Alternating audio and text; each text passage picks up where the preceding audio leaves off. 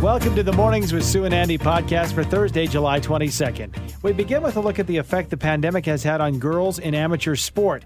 We speak with the CEO of Canadian Women in Sport about a new report that indicates as many as 1 in 4 girls won't be returning to sports post-pandemic. We've all heard the saying, it's not you, it's me. Well, according to one psychologist, there may be some truth to that. We hear details on a new study that points to working on one's self-awareness as being the key to a successful relationship. Next, we've all had what we thought was the $1 million idea when it comes to a new business, but why don't we act on it?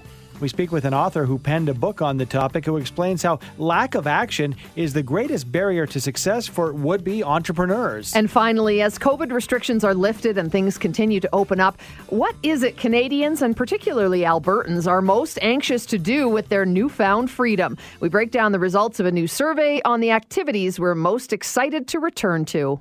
The Pandemic Impact on Girls in Sport report shows 1 in 4 girls are not committed to returning to sport. If something isn't done about it now, more than 350,000 girls will stay sitting on the sidelines in the post-COVID world. Joining us now to talk about it is Alison Sandmeyer-Graves, Chief Executive Officer for Canadian Women in Sport. Good morning, Alison. Thanks for being with us. Good morning. You know, as the mom myself of a young girl in softball, I know it's a battle to keep her playing through these teenage years. Can you explain why this is such a crucial period? And this was even before we'd heard the word pandemic. Absolutely. Well, interestingly, when we talked to girls all across Canada through this study, they told us, in effect, just how valuable sport is for their mental and physical health, in the sense that they're missing it so much. They're missing the benefits of sport. They're struggling with missing friends. They are struggling with mental health. You know, obviously everybody's been dealing with a lot of stress through COVID, and they don't have the coping mechanism that sport offers them. And physical health, I think we can all relate. They don't feel as fit. And for a lot of girls, that means not liking how they feel or not liking how they look. And unfortunately, these tie back to a lot of barriers that we know that girls face in sport, even in a good year. So it means that the obstacles to them accessing and enjoying sport have only gone up. So, Alison, can we say that this is just an extension of the way it was before the pandemic, since we're not seeing that same impact on the boys? Well, it's definitely part of a bigger story when it comes to girls in sport. Girls went into the pandemic in a pretty precarious position. As many as 62% weren't playing at all, and girls were dropping out at more than 3 times the rate of boys. We know that everyone, it doesn't matter who you are, was impacted by COVID. Everybody had their sport go away on them over the last number of months. But we really focused this story on girls because we know that girls are just not showing up in the way that boys are into sport. And sport has not done a good enough job historically in meeting their needs and interests, which means if we want to get them back in the game for everybody's benefit, we need to really listen closely and act on that right now. And what does that look like, Alison? You know, creative, innovative, getting girls back. We can talk about it, but what does it look like? How do we do it? How do we make sure we get them back into sports?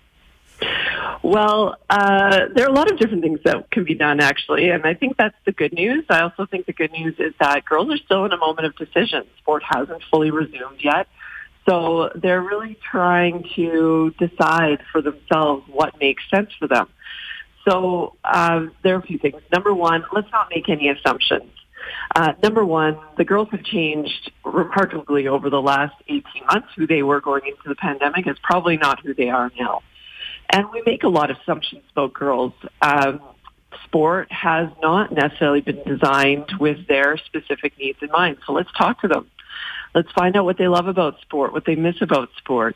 Let's find out what they would need to see or experience in order to be excited about coming back. Let's talk about how we can support them. And then, of course, let's deliver what they're looking for. Because they've got a lot of choices for their downtime. And if sport isn't appealing to them anymore, they're going to miss out on a lot of benefits. Covered a lot of ground there, Alison. It sounds like it really does take a village to not only provide the opportunities, but to keep the kids in sports. But is there any advice you can offer up to those parents with girls who want to encourage them not only to maybe just start a sport, but to keep in said sport? I think what's really key overall, no matter who you are and your ability to influence girls, is to just be really intentional. We can't leave this to chance. And so for parents, one of the best pieces of advice is to get active yourself. Parents who are physically active have daughters who are more physically active. So you can be that role model and that positive influence in your own home. I think now's a great time to listen to your girls, to talk to them about what they're looking for, and to advocate for their interests. Sport has not done a great job historically of serving girls, but there are a lot of coaches and program leaders out there who are really committed to this, and pointing them to training like the ones you can find on our website at womenandsport.ca can be a great place to start. Agree. And, even things like the Olympics, my daughter plays fastball. So having that back in the Olympics and showing her, what you can achieve and where you can go with sport on the field is another great example. So thank you so much for joining us, Allison. Really appreciate your perspective. Thank you. It's my pleasure. Thanks. That's Allison Sandmeyer-Graves, who's the Chief Executive Officer for Canadian Women in Sport. And again, that website, womenandsport.ca. Self-awareness is key when it comes to life and to love. Dr. Ilana Jarabek is the president and CEO of Psych Tests and says it's also vital for a happy and healthy relationship. And she joins us now to discuss. Good morning, doctor. Thanks for being with us. Good morning, Sue and Andy. Okay, let's talk about self-awareness. What are the hallmarks? What does that actually mean, being self-aware? Well, to be self-aware essentially means that you are able and willing to take an honest look at yourself and to understand what are your needs, what are your desires, motivations, feelings, values, so that you are better equipped to respond rather than react to the situation. Okay, we've defined it, Dr. Jarabek, but I'm wondering, how many of us are actually self-aware? Is there data on that? Well, self-awareness is on a continuum, so very few people are at the top, where you would look at, let's say on a scale from 0 to 100, people in the 90s, high 90s, that is relatively rare, but most of us are somewhere in between, like 50 to 80.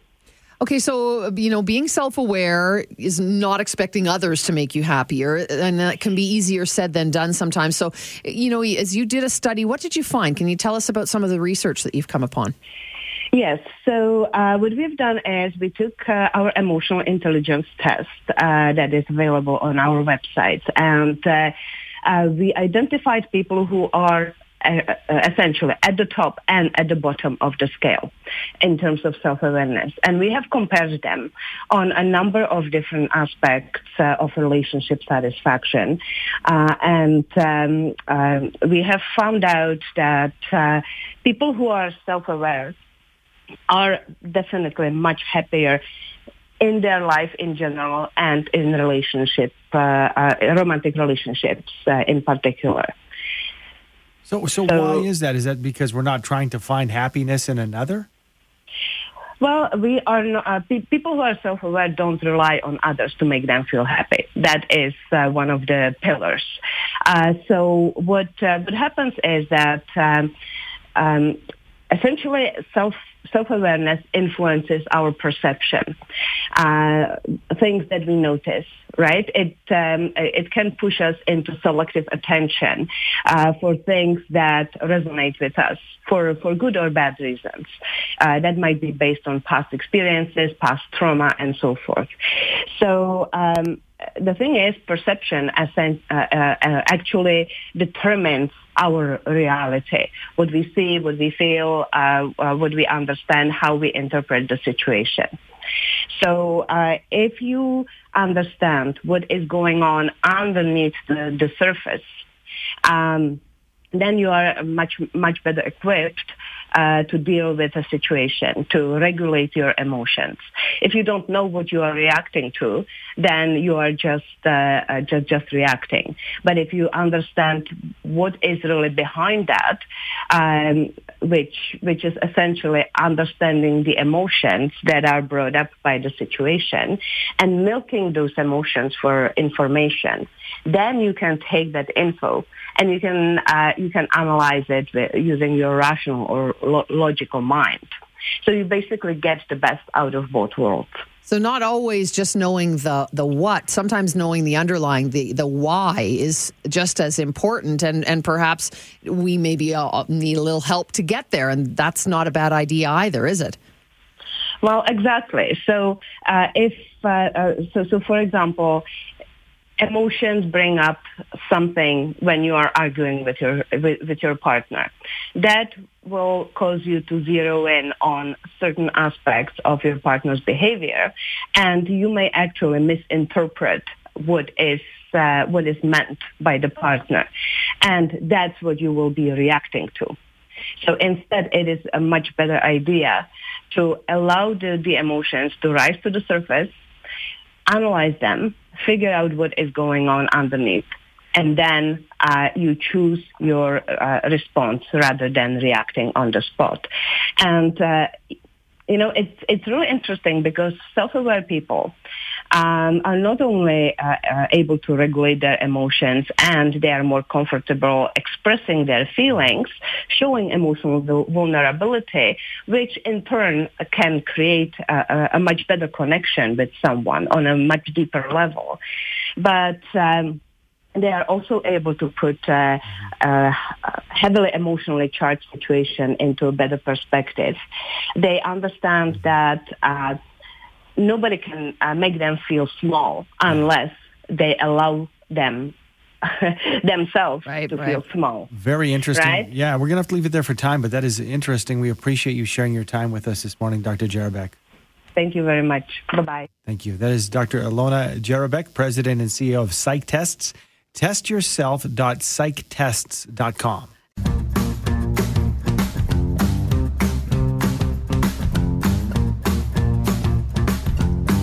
Most of us have had at one time or another a great idea for a business, but do we ever act on that idea? For most of us, the answer is no. Doug Ross is an entrepreneur and a business leader, and now an author whose new book, Spark, Click, Go, How to Bring Your Creative Business Idea to Life, might just help motivate you to bring those ideas to reality. We say good morning to Doug Ross. Good morning, Doug. Good morning, Andy. How are you? Good. Thank you for joining us. Well, you say the cause of death for most ideas is lack of action. What stops people from following through and carrying on with their idea?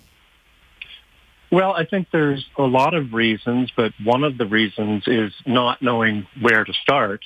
Another reason would be thinking that they have lack of resources, or maybe their idea is not unique enough or is going to find a place in the market.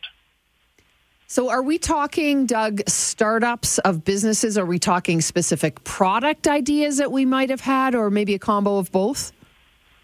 Could be a combo of both, or could be either. Absolutely. And how far along in the process are we talking here? Are we talking about people who've got the ball rolling and then feel stonewalled and throw up their arms? So I'm wondering if, trying and failing, that's, obviously we hear that failure is the best lesson. Is it a case that they've, made it a certain distance, or is it from the idea and the concept that it dies? Oh, well, I think that's a great question. Of course, it could die at any stage. I see a lot of entrepreneurs, and I've been parts of businesses where, you keep going, and you're not sure whether and when you're going to get traction. The key thing, I think, is that you keep adapting your idea based on what the customer feedback is and whether you're getting traction. And traction would be things like sales, or you're getting people that are supporting your idea. They're encouraging you to go further. Maybe you've got some influencers that have noticed it and are helping you along. It could be at any stage, but what I really try and encourage people to do is to shape any idea that they might have in some way. So get it out of your head and literally onto paper. Describe it. Describe it in as few words as you can. Create a model or a prototype. Do something with your idea that then you can take to other people, intended customers, and get feedback from them on that. And if you do this and you bring some, either an original idea or just an imaginative twist on an idea, this will help you to reduce the risks of failure. I mean, if you don't even take that first step and write it down, you can't go any farther. That makes perfect sense. So is that what inspired you to write the book? Is that you just heard from too many people saying, oh, I have an idea, but I just never did anything with it? So Spark, Click, Go is your book. Have you helped people get to that point in the past? Yes, absolutely, Sue. And part of it as well is sort of scratching my own itch, because I've had a lot of ideas myself and not necessarily taken them further. And then I've had in my business career, I've seen a lot of different businesses, started businesses, and I stepped back, looked across the different industries that I've been a part of and other elements of life, even, creative ventures such as, movie production, things like that, and looked for common elements there as to what you need to do to bring this idea to life. So yeah, it was both scratching my own itch and also hearing people or seeing people not taking action. Doug, I'm wondering, those people who have these creative ideas and have the ingenuity to think this idea can make it, some of them just, seem to make it look easy. So I'm wondering, are some people born with that idea and spark to take it to reality? Or does everybody have to learn this skill set to bring something to reality? I think it can be learned. From the outside, it looks like, in many cases, it was easy for that person or that idea was obvious. But we're often seeing the tail end of a lot of work and a lot of years of trying. So I think a lot of people can do it. I certainly try in this book to bring both the inspiration to people, ideas, motivating ideas, and the tools to do it. It's called Spark, Click, Go, How to Bring Your Creative Business Idea to Life by Douglas Ross. Thanks for joining us, Doug. Appreciate your time this morning. You're welcome. Thank you very much, Sue and Andy. Thank you. That is the website, by the way, that's Doug Ross, and the website is sparkclickgo.com to get more information. I came up, I'm not going to, toot my own horn, but I did come up many, many years ago with slippers that you could clean the floor with. Oh. And Swiffer has now made a fortune off my idea because I didn't do anything with it. Those are the ideas. Yeah. But haven't we all had a million of those? And you're, that's just ridiculous. That somebody else comes up with it and actually makes something of it. Yeah. Do you know of somebody who owns a factory who can design this product for you? There's so many reasons not to do something. Let's look at those reasons to get things done. And I think probably it's human nature for the path of least resistance to a large extent, that you've got a comfortable job. Why would you want to leave that? And then you hear about a few people, and it doesn't have to be men, but a few gentlemen who had some ideas, and they started little businesses in their garages. And those are names like Steve Jobs and maybe the Bill Gates and the Jeff Bezos. And hey, maybe people will want to buy books online. Right. And now Amazon, he was in space 2 days ago. It takes a certain breed to really push through with an idea. We don't all have that in us, and the potential is there. To leave the it's hard. Cushy might be a bit of a, maybe your job isn't cushy, but, you get your paycheck every 2 weeks. Why make that leap? It's got to be, that, and you got to give them a tip of the hat for that entrepreneurial spirit, because it's a real risk. That's why I love Great Ideas, that feature that we do. Stewart, Glenn Stewart's great. He finds amazing stories like that of people who have come up with ideas, and you go, that is a great idea. I never really thought about it that way. It is a great idea. And you know what? He has a company that facilitates these sorts of things, because you just don't know where to start. And I mean, chances are, if you've had that great idea, it is a product, for example, or a service that you could use. There's probably many, many, many more people out there that could use it. Mm-hmm. But it's taking that first step, and it's got to be maybe paralyzed with fear to a certain extent when you're not into that world. I think we just poo-poo our own ideas and don't give ourselves enough credit. So now that the country seems to be opening up following almost a year and a half of COVID lockdowns, what is it we want most to do right now? Taz Rajan is the community engagement partner with Bromwich and Smith, licensed insolvency trustees. They put together a little survey asking that question. Good morning to you, Taz.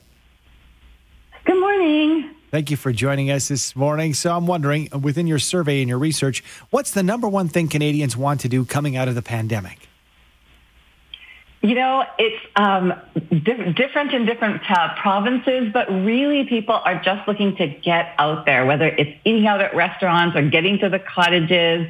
You know, just getting out there is really important. Shopping is another one. Yeah, we've been not getting our retail therapy, that's for sure. I want to have a house party. That's what I'm looking forward to. What else are Albertans specifically wanting to do now that we've been released? Yeah, absolutely. You know, Albertans are leading the charge actually in terms of saving money, which is interesting. Sort of in the middle of Canada for, you know, wanting to get out there to dine out, shop till you drop. Albertans are wanting to get on planes, trains, and automobiles as well. And, you know, just like you two, a lot of Albertans want to party like it's 1999. We got to back this up, Taz, because, you know, we heard that a lot of people did actually save money during the pandemic. Are you saying that when we should be celebrating, you know, maybe opening the doors and buying that special something because we have that opportunity, maybe save some money, that we want to look ways to save money after the pandemic? That sounds like it's not so fun. It doesn't sound so fun unless you've got some big goals. So it's really interesting because, you know, Andy, in Alberta, you know, our lockdowns weren't quite as severe maybe as, you know, Ontario, right? So in Alberta, we have been able to dine out somewhat. We have been able to shop somewhat. So there are more Albertans saying that they want to save. I suspect come wintertime, more Albertans are going to want to go south and blow that money. Yeah, I was going to ask you about that because, you know, we hear that on the text line constantly. I just can't wait till I can travel to ... So is that one of the things that really popped up on your survey is people want to get on holidaying? Right, absolutely. People do want to get out, and it's not necessarily like these big vacations, right? It's getting out to different cottages, camping, but getting that experience of being away from this lockdown, being away from this isolation and I think we're just bored of seeing all of the same things and we just want to get out in nature and we want to be on the beaches and we just want to have a little fun with our family. Taz, it's interesting because we want to get together with family and friends, maybe hit our favorite restaurants. But it's interesting on your survey, if you can break down the numbers for us, as far as going to the club and you know, dancing, not so much. Maybe we're not ready for that quite yet. Right, absolutely. So, you know, in Alberta, just to give you an idea of, you know, how strongly we were feeling certain things, 39% of Albertans are dying to dine out. And yet really the numbers in terms of clubbing was super low. And, you know, when it comes to partying, it's only 20% of Albertans want to really party. So there is a little bit of a difference there in terms of how badly we want to do certain things here in Alberta, for sure. It's a double vax summer for many of us in this province and right across the country. Thanks for joining us with details of this survey. Appreciate it, Taz. Thanks, Sue. That is Taz Rajan, who is community engagement partner with Bromwich and Smith, licensed insolvency trustees. And, you know, I guess it probably does depend on whether you've been vaccinated, whether you've got one vaccination, two vaccinations, or where you kind of stand in that world as to what you want to get out and do. I really do. We love having dinner parties, house parties, probably have a couple of big parties a year. That's the one that I'm really, really excited about, just to have people back in my home and be able to, you know, just have some fun. But unless it's lifestyles of the rich and famous, a dinner party might be 2 or 3 couples. Yeah. And you had family, maybe 10 or 15 people, who knows? But I think that this does show that there is still a little bit of reticence, that we're cautiously optimistic because... And it's interesting business-wise. You don't want to see this, but we look at, for example, the Ranchmans, which were shut down, was sold, was bought again. That is, if you really break down what was completely locked down and shut down, the nightclubs, for example, we don't want to go back quite yet. Yeah, that's got to be tough because you got those huge dance floors, you know, in the real estate on a lot of these places for the leases.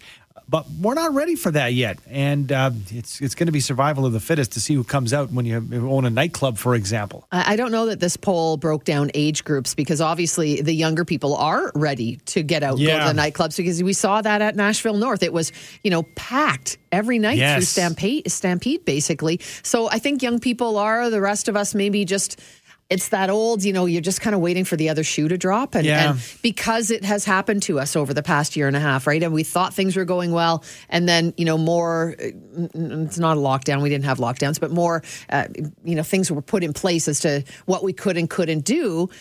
And we sort of got used to that happening where you thought things were coming along and, put the brakes on again. So maybe it's a little bit of that, right? We've experienced it so much. We don't want to get too excited for fear the rug might be pulled out from under us again. That secular nature of what we've seen. And it's interesting because, when she said that Albertans coming out want to save money, it's counterintuitive because, so many of us did save. You maybe didn't have childcare costs. You maybe weren't using your car as much. Who knows what it might be. You weren't going out for dinner. You weren't having your vacations.